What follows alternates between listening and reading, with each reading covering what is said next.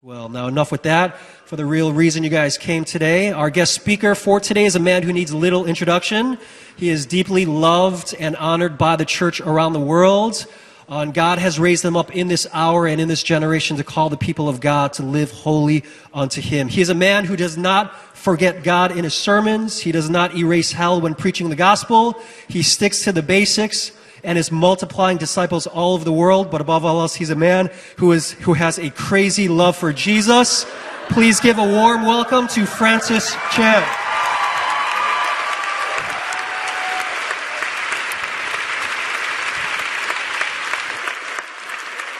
Thank you. Thank you.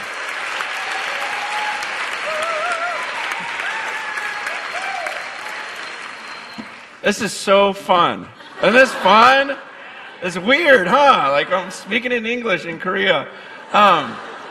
This is so good, so good, so good to be with you guys. Man, I don't know. You know, a lot of times before I speak, I'll just look at the crowd. I'll just watch the crowd for a couple of reasons. One is I like to pray for the people I'm speaking to, because sometimes I'll just walk in and be so focused on my message that I don't even think about the people that I'm giving it to. And so a lot of times I'll just look at the crowd and say, God, help me love them.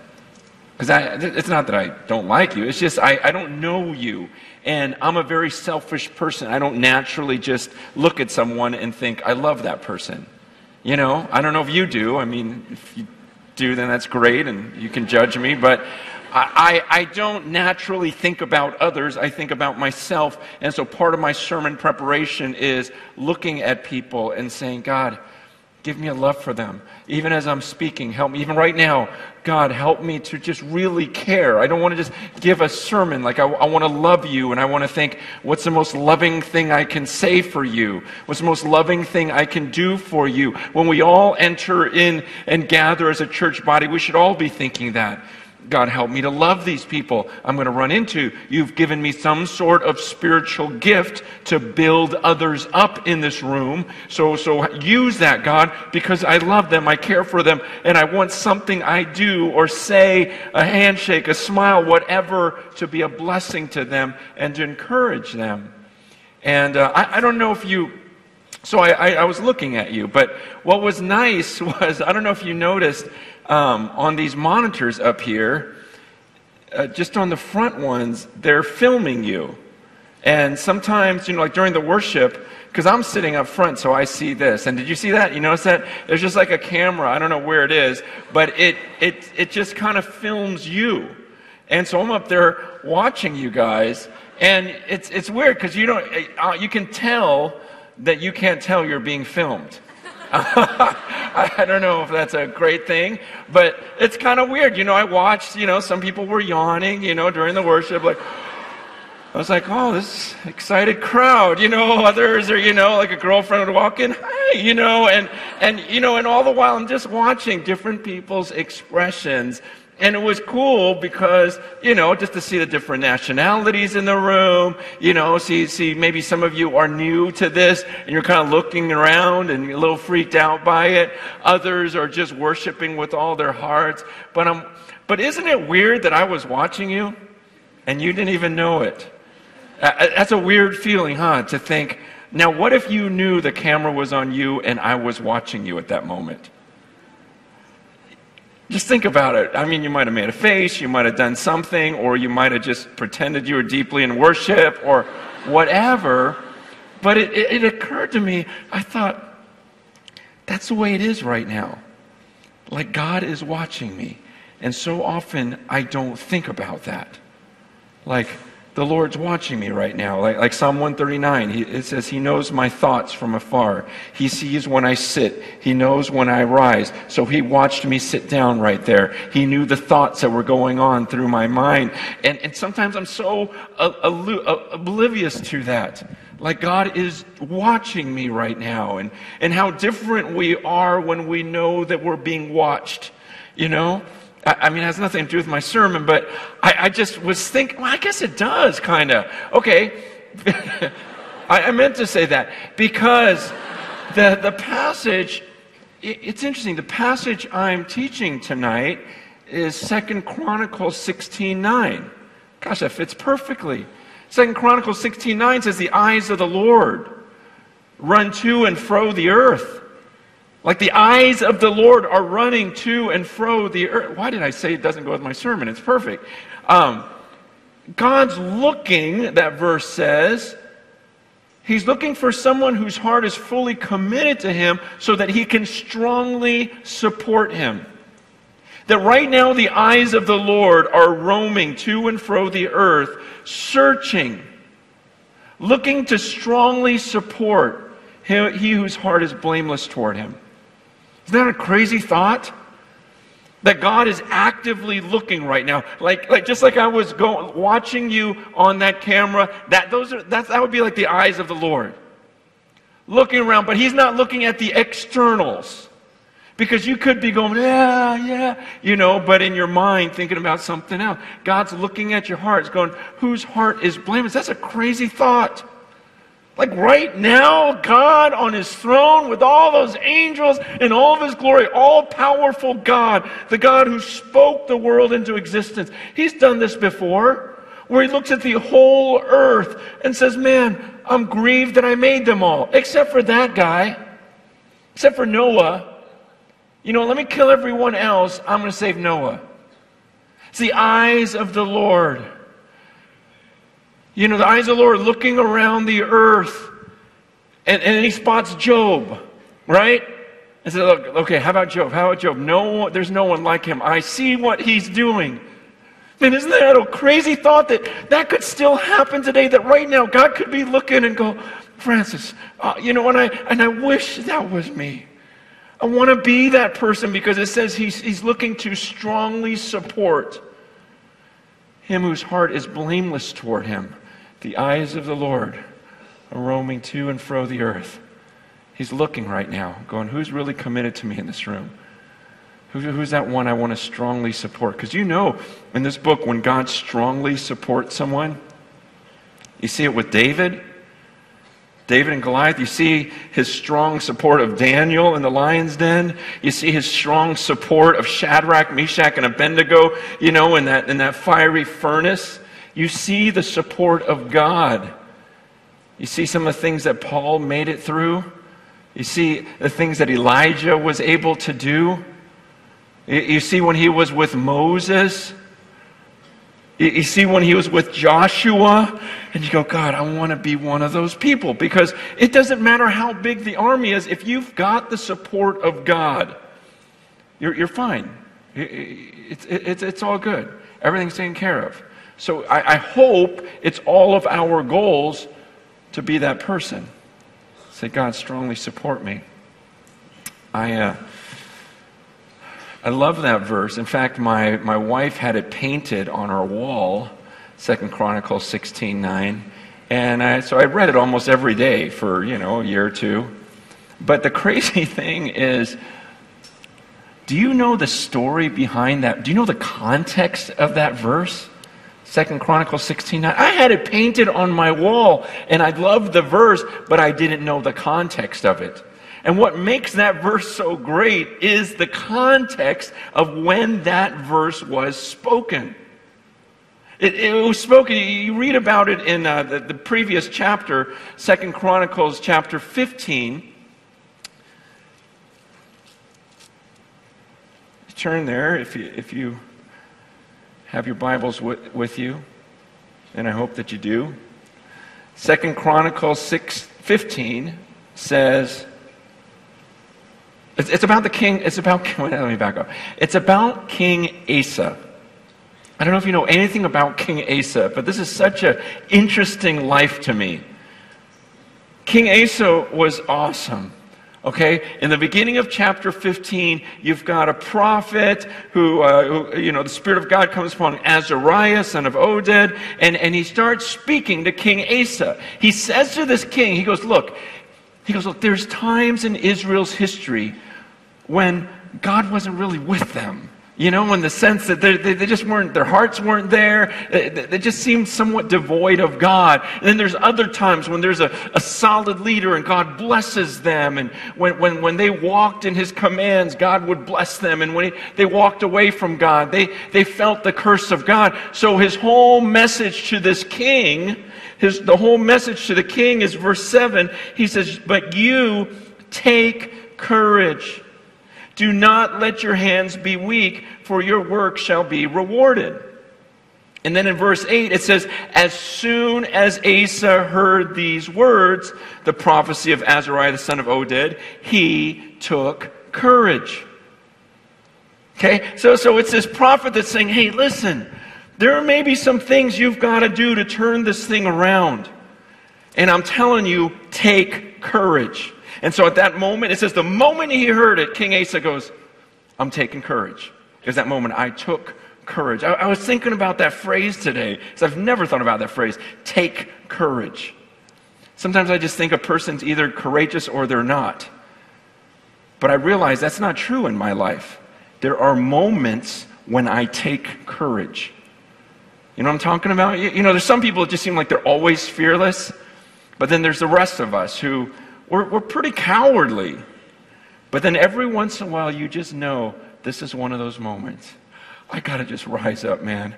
I am scared to death, but forget it. For some reason, at this moment, I'm going to take courage. I'm going to take that courage that I know God has given me. God didn't give me some spirit of fear, but He gave me a spirit of power and love and self-control. So you know what? I'm going to take that. And that's what Paul had to remind Timothy. Take that courage. The early believers were constantly praying, God, give us more courage. When we gather together, what are we supposed to do? According to Hebrews 10, it says, encourage one another. Okay, Paul says when we to the Romans, to the Roman church, he says, "Man, I want to get together with you guys so we can mutually encourage one another." Have you even thought about that word "encourage"? The fact that it has the word "courage" in it. Did you ever notice that? I didn't notice it for years, and I'm like, "Oh, courage." I just think, "Oh, be nice. Oh, your hair looks nice," but that's not what he's talking about. That word encourage, I mean, your hair looks nice, but what he means is, man, when we get together, we're supposed to give courage to one another. Where you walk out and you go, you know what, I can do this thing. I can do this. I can pull this off. Man, and I am praying that tonight, that this is not just another sermon, that we are not just wasting time here. Like, I want to walk out of this room and go, I've got more courage than I walked in with. And I want you to walk out of here going, man, I've got more courage than when I walked in. Man, I want you to believe that that can happen.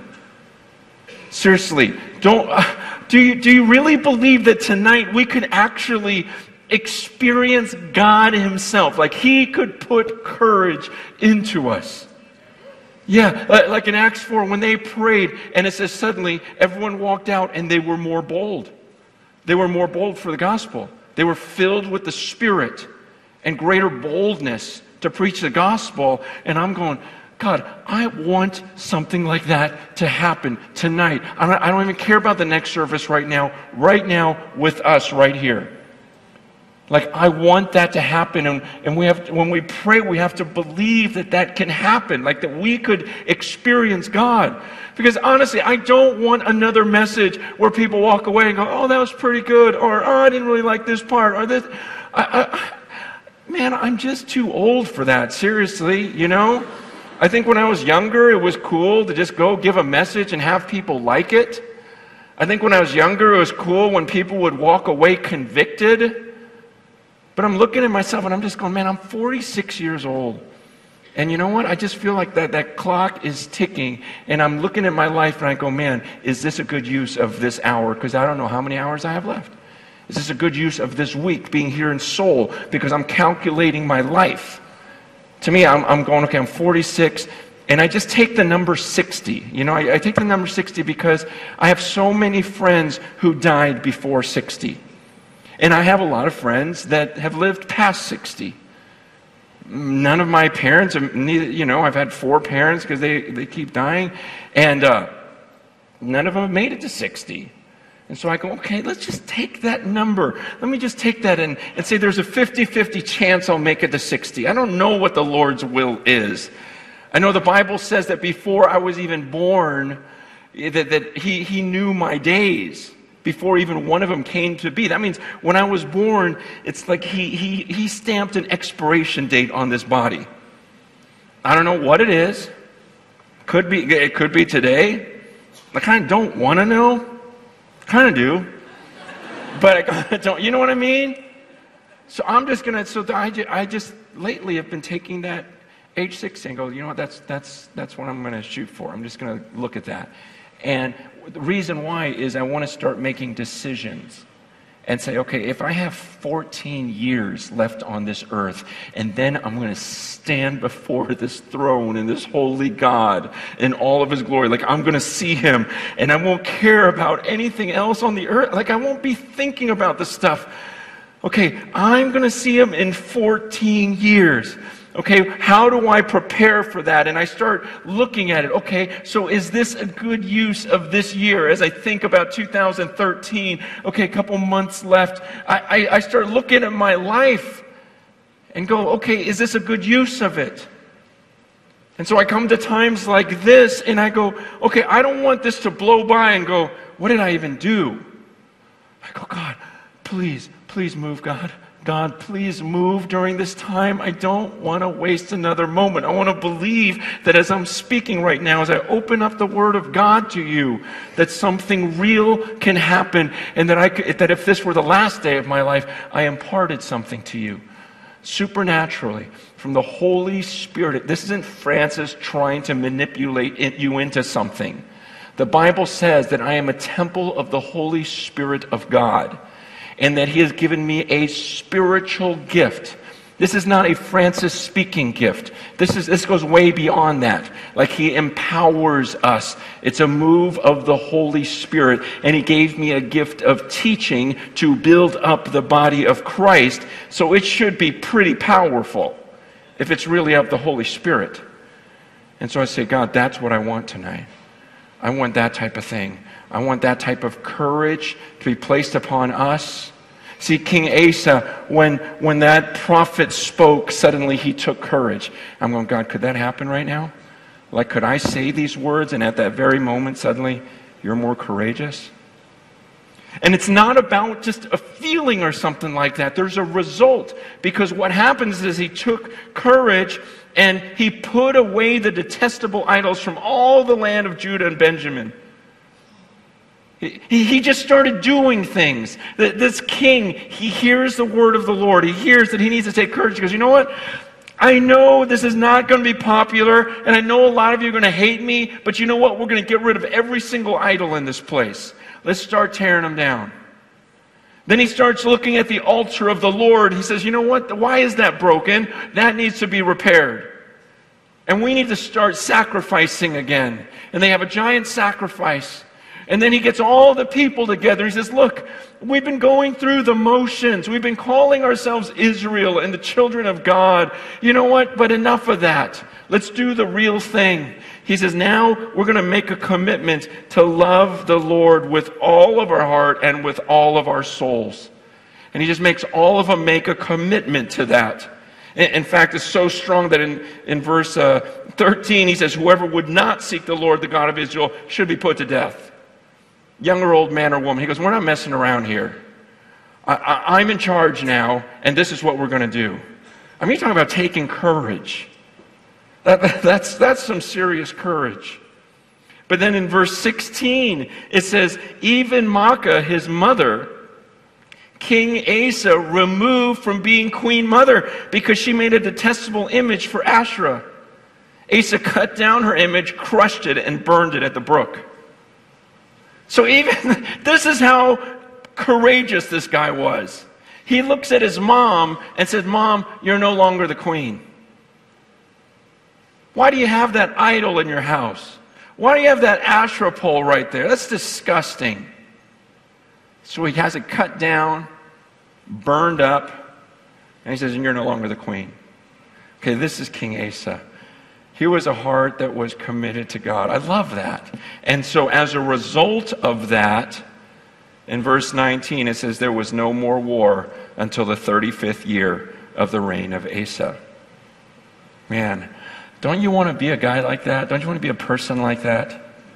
Where you just go, okay, I just heard the word of the Lord. Things need to change. This is what I pray for, even here in Korea.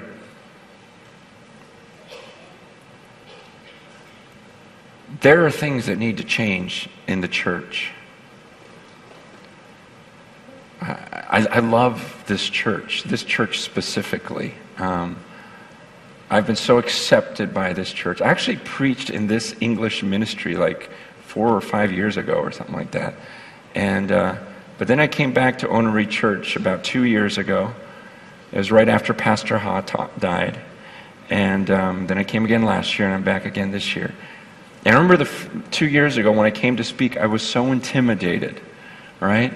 Because this is the Korean church, right? And those of us that are from America, we almost like worship the Korean church in some ways. We hear about the prayers that went out. We hear about the spread of the church and go, man, there's nothing like that place. And you guys get up at crazy hours to pray. And I remember the first time I went to speak at a Korean church was down in LA, and they asked me to speak at 5 a.m.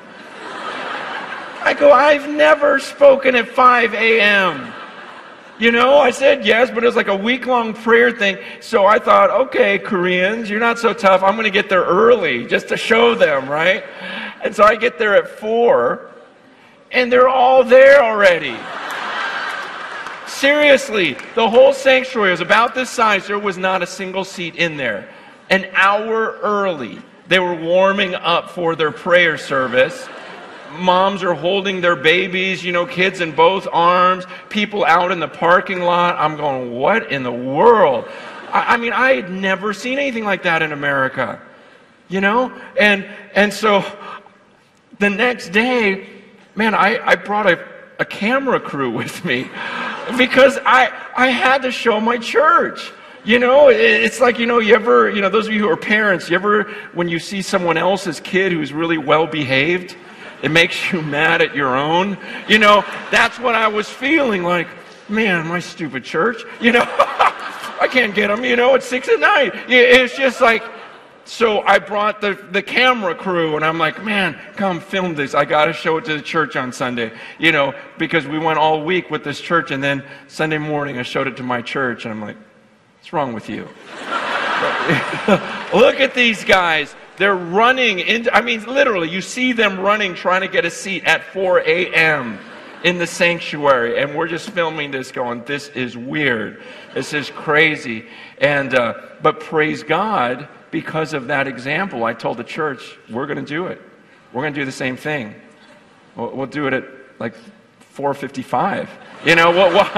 I'm very competitive. And it was so cool to see a bunch of people coming to the church. Our church was packed. We went to the overflow room all week long, at 5 a.m. in the morning. I go, man, thank you, praise God, the example of the Korean church. So I come here that first year, and I'm going, man, I got to talk to these people. This is where they all came from, and it's got to be like, wait, And I had just an amazing experience. It was great.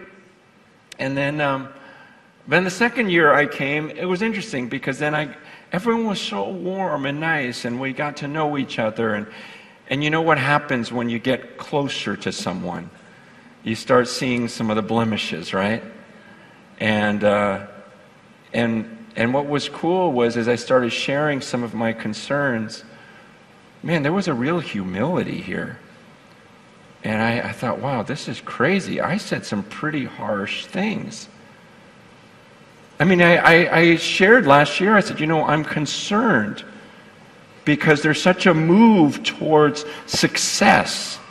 And the young people, where are they going? And I hear rumors of how some of you don't want your children to become missionaries. Even though you respect those missionaries of the past, you don't want your own kids to be missionaries because you want them to make more money and be more successful. I said, I even hear that some of you don't even want your kids in church because you need them to study so they can make it in the university so they can make more money and be more successful.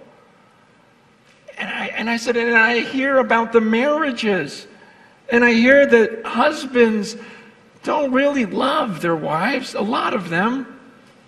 That the Bible says that we're supposed to love our wives like Christ loved the church, so that people would look at the way that we treat our wives and go, wow, why do you serve her? Why do you wash her feet? Why do you care about her that much? And you can say, because this is what Jesus did for me. We're supposed to be a picture of Jesus by the way that we love our wives.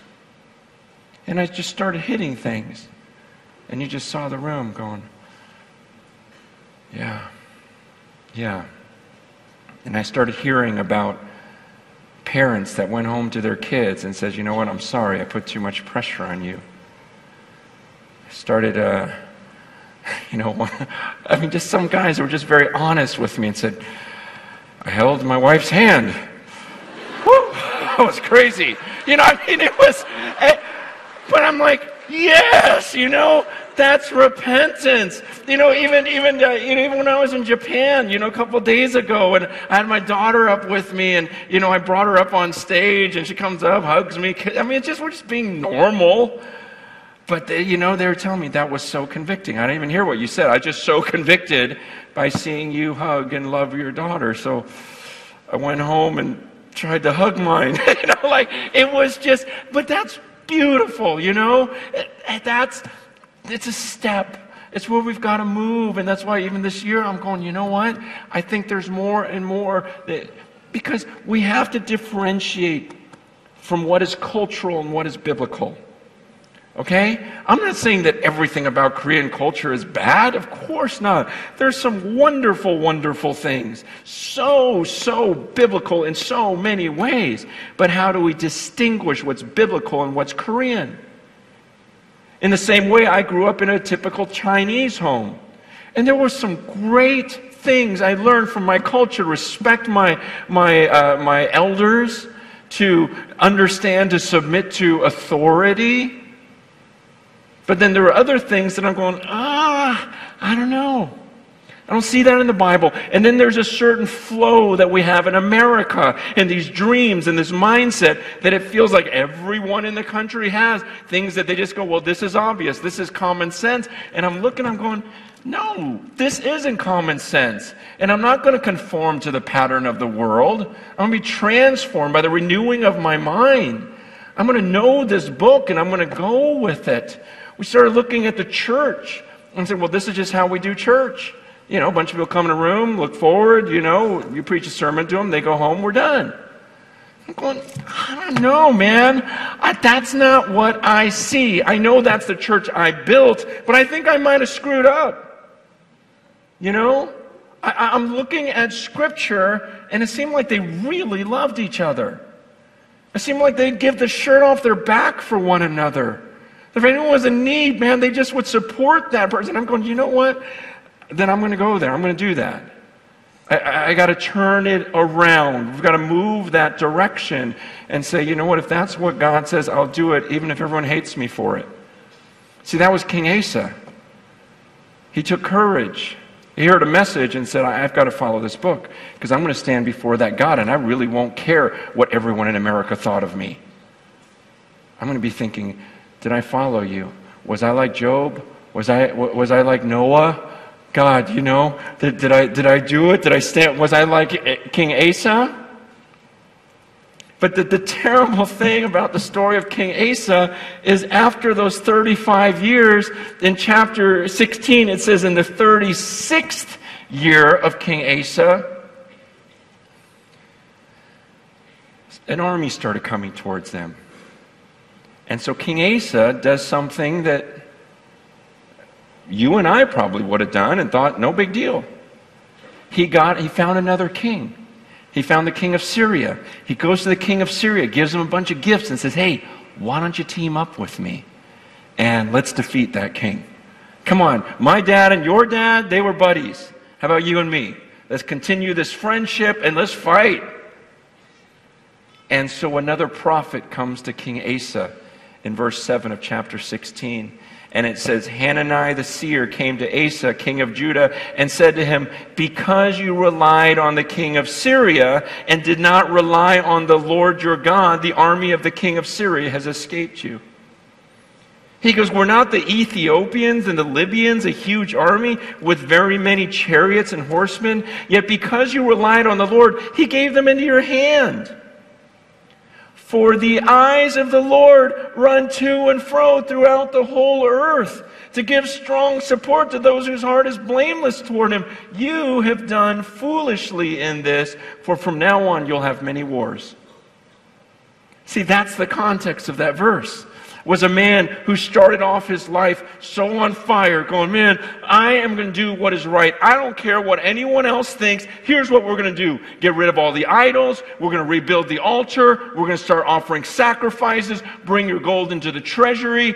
Mom, get out of here. You are not the queen. Cut that thing down. Burn it. There's a new king in town. Here's what we're going to do, and do what the Lord says. Oh, here comes a big army. Big deal. God, take care of them. Boom. Wipes out these huge armies. God gives them rest for 35 years.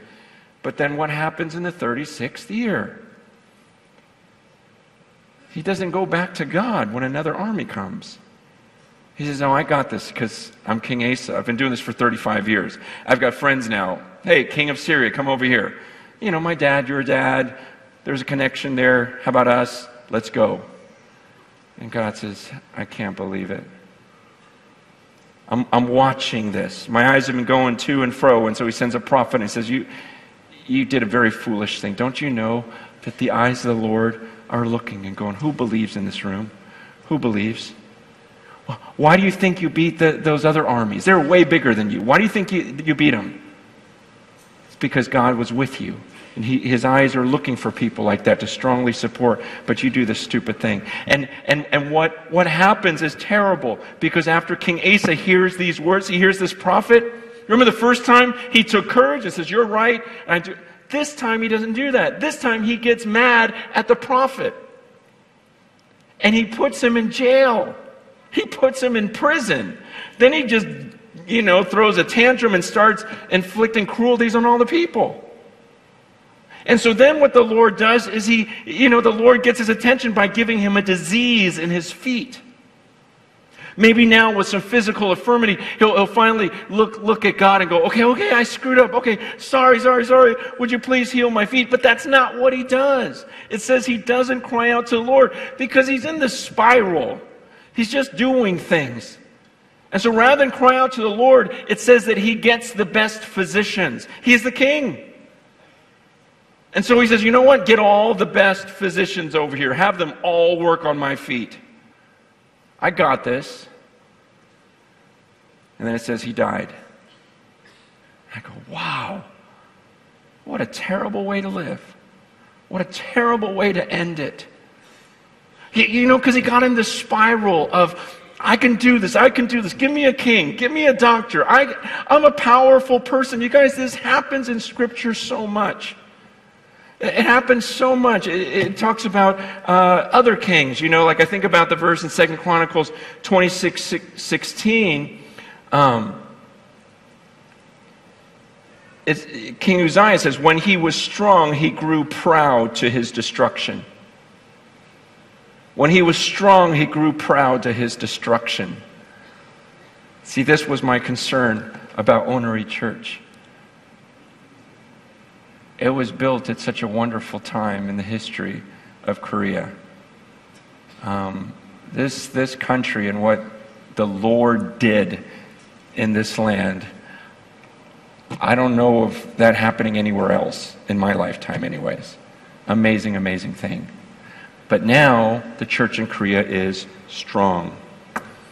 Onori Church is strong, famous, powerful. And my concern is now, are we going to start looking to some of our resources for the future? and say, we have famous people, we have rich people, we've got a lot of people, we even have white people. We've got all these things. We can bring guys in from the States, you know, and I'm going, gosh, don't go there.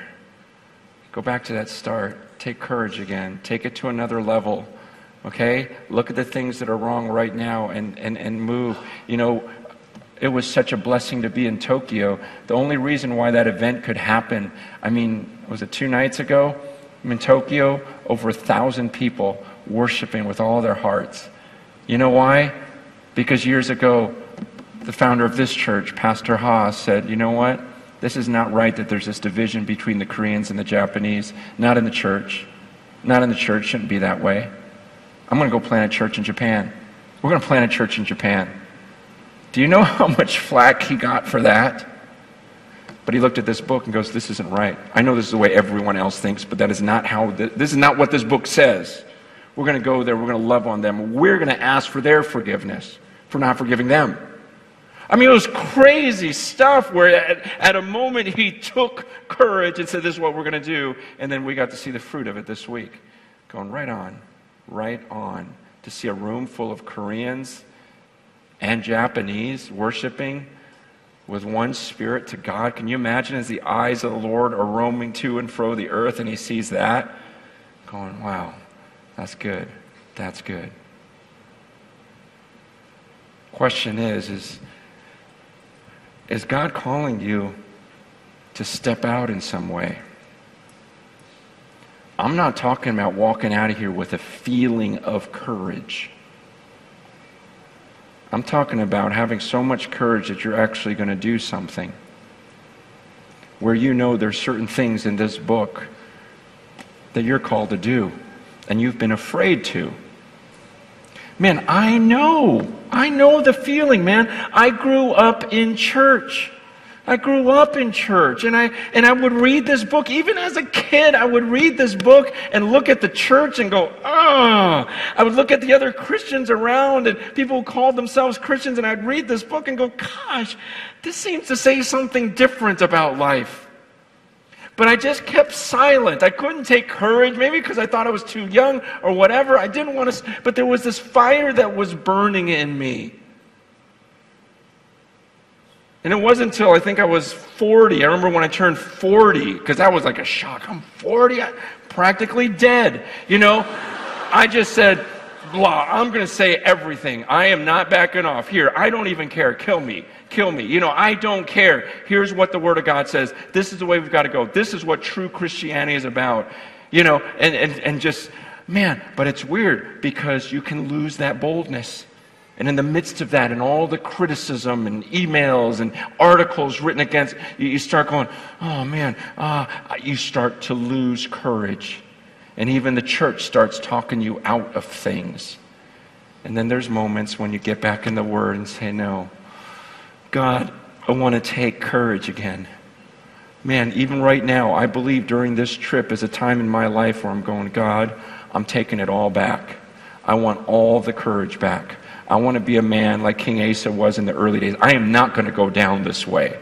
I am not going to go down, start relying on this or that or anything else. I am not going to just skate by and just survive the rest of my life. I'm going to take courage. And I hopefully can encourage you, young or old. Man, don't worry about the future and whether or not you're going to be able to keep it up just for now. Listen to the Word of God and take courage. Because the eyes of the Lord, He's looking to strengthen those who will take courage. God right now is saying, okay, who's going to speak up for me? Who's going to speak? And I want to be like Isaiah and say, here am I, send me. Send me, I'll do it. What do you got to say? What do you want me to say to these people? I've got it, Lord. Because I'll do it right now. I've got the courage right now. You just gave it to me. Man, I pray that right now you are making those decisions in your mind. Going, I know what God wants me to do. This is not going to be popular, but I've known it for a while. It's been burning in me, and I'm hearing the Word of God. And some of you that are older are saying, gosh, I remember when I was younger, I used to be like that.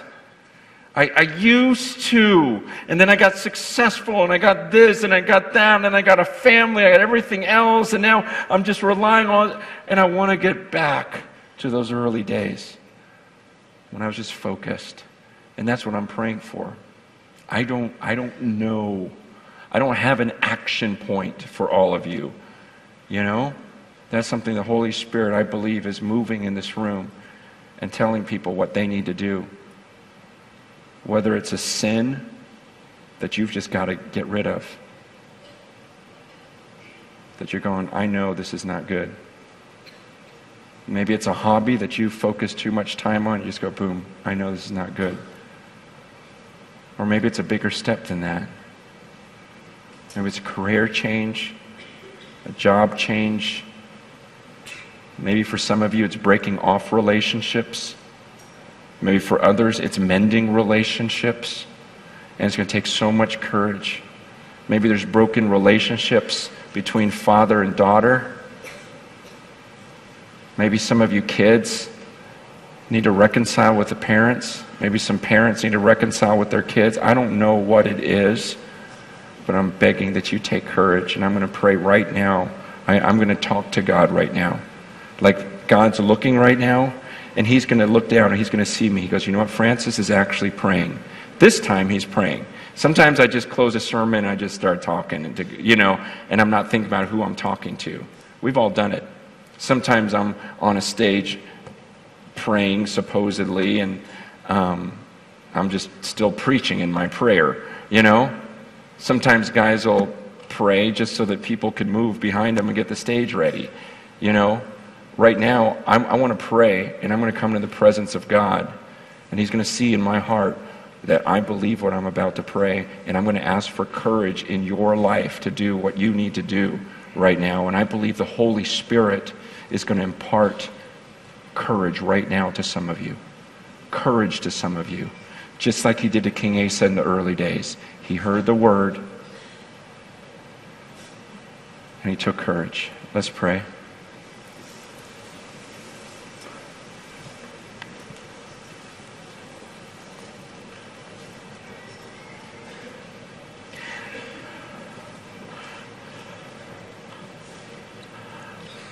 God of Abraham, Isaac, and Jacob, the King of kings, the Lord of lords, sitting on his throne, high and exalted, the only sovereign one, God. You spoke the world into existence. All breath is given from you. We are all your creation, alive in this room for these few moments only because of you. No one in this room is living apart from you. We are all borrowing life from you. God, I can only think because you're allowing me to think.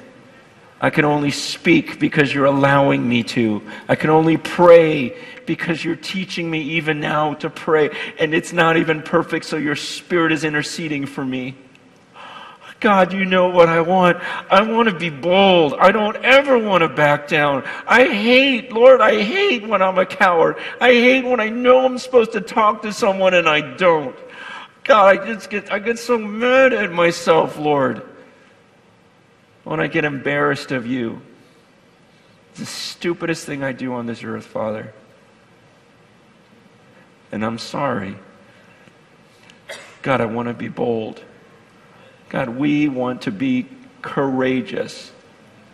God, we in this room are saying we're tired of being cowards, and we try in our own flesh, and so we're coming before you right now and saying, by the power of your Holy Spirit, God, make us powerful, make us courageous, make us bold, to where all we see is your face in heaven and seek to please you. God, I want to be that person just walking around. Man, and it's going to hurt people. God, Jesus said he didn't come to bring peace. He came to bring a sword. God, it's going to be tough. Jesus says if the world hates you, keep in mind it hated me first. And God, sometimes I just want to be loved by the world so badly that I deny you. And I chicken out of things, Lord. And we've all done it, Father. And so we're asking for your help, God. We are begging for your help, God. I do not want to end my life a coward. None of us do. Make us courageous, Lord. You gave courage to those early missionaries here in Korea. You gave courage to those early church planters here in Korea. There were moments in life when Pastor Ha took courage and did things that went against the grain. There are moments where Pastor Lee takes courage for this church.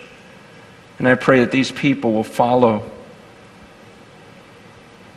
But God, right now, help us to take courage for whatever it is you've called us to do. Whatever, God. We don't want to live off the past. Give us more faith and boldness than we've ever had, please, by the power of your Spirit.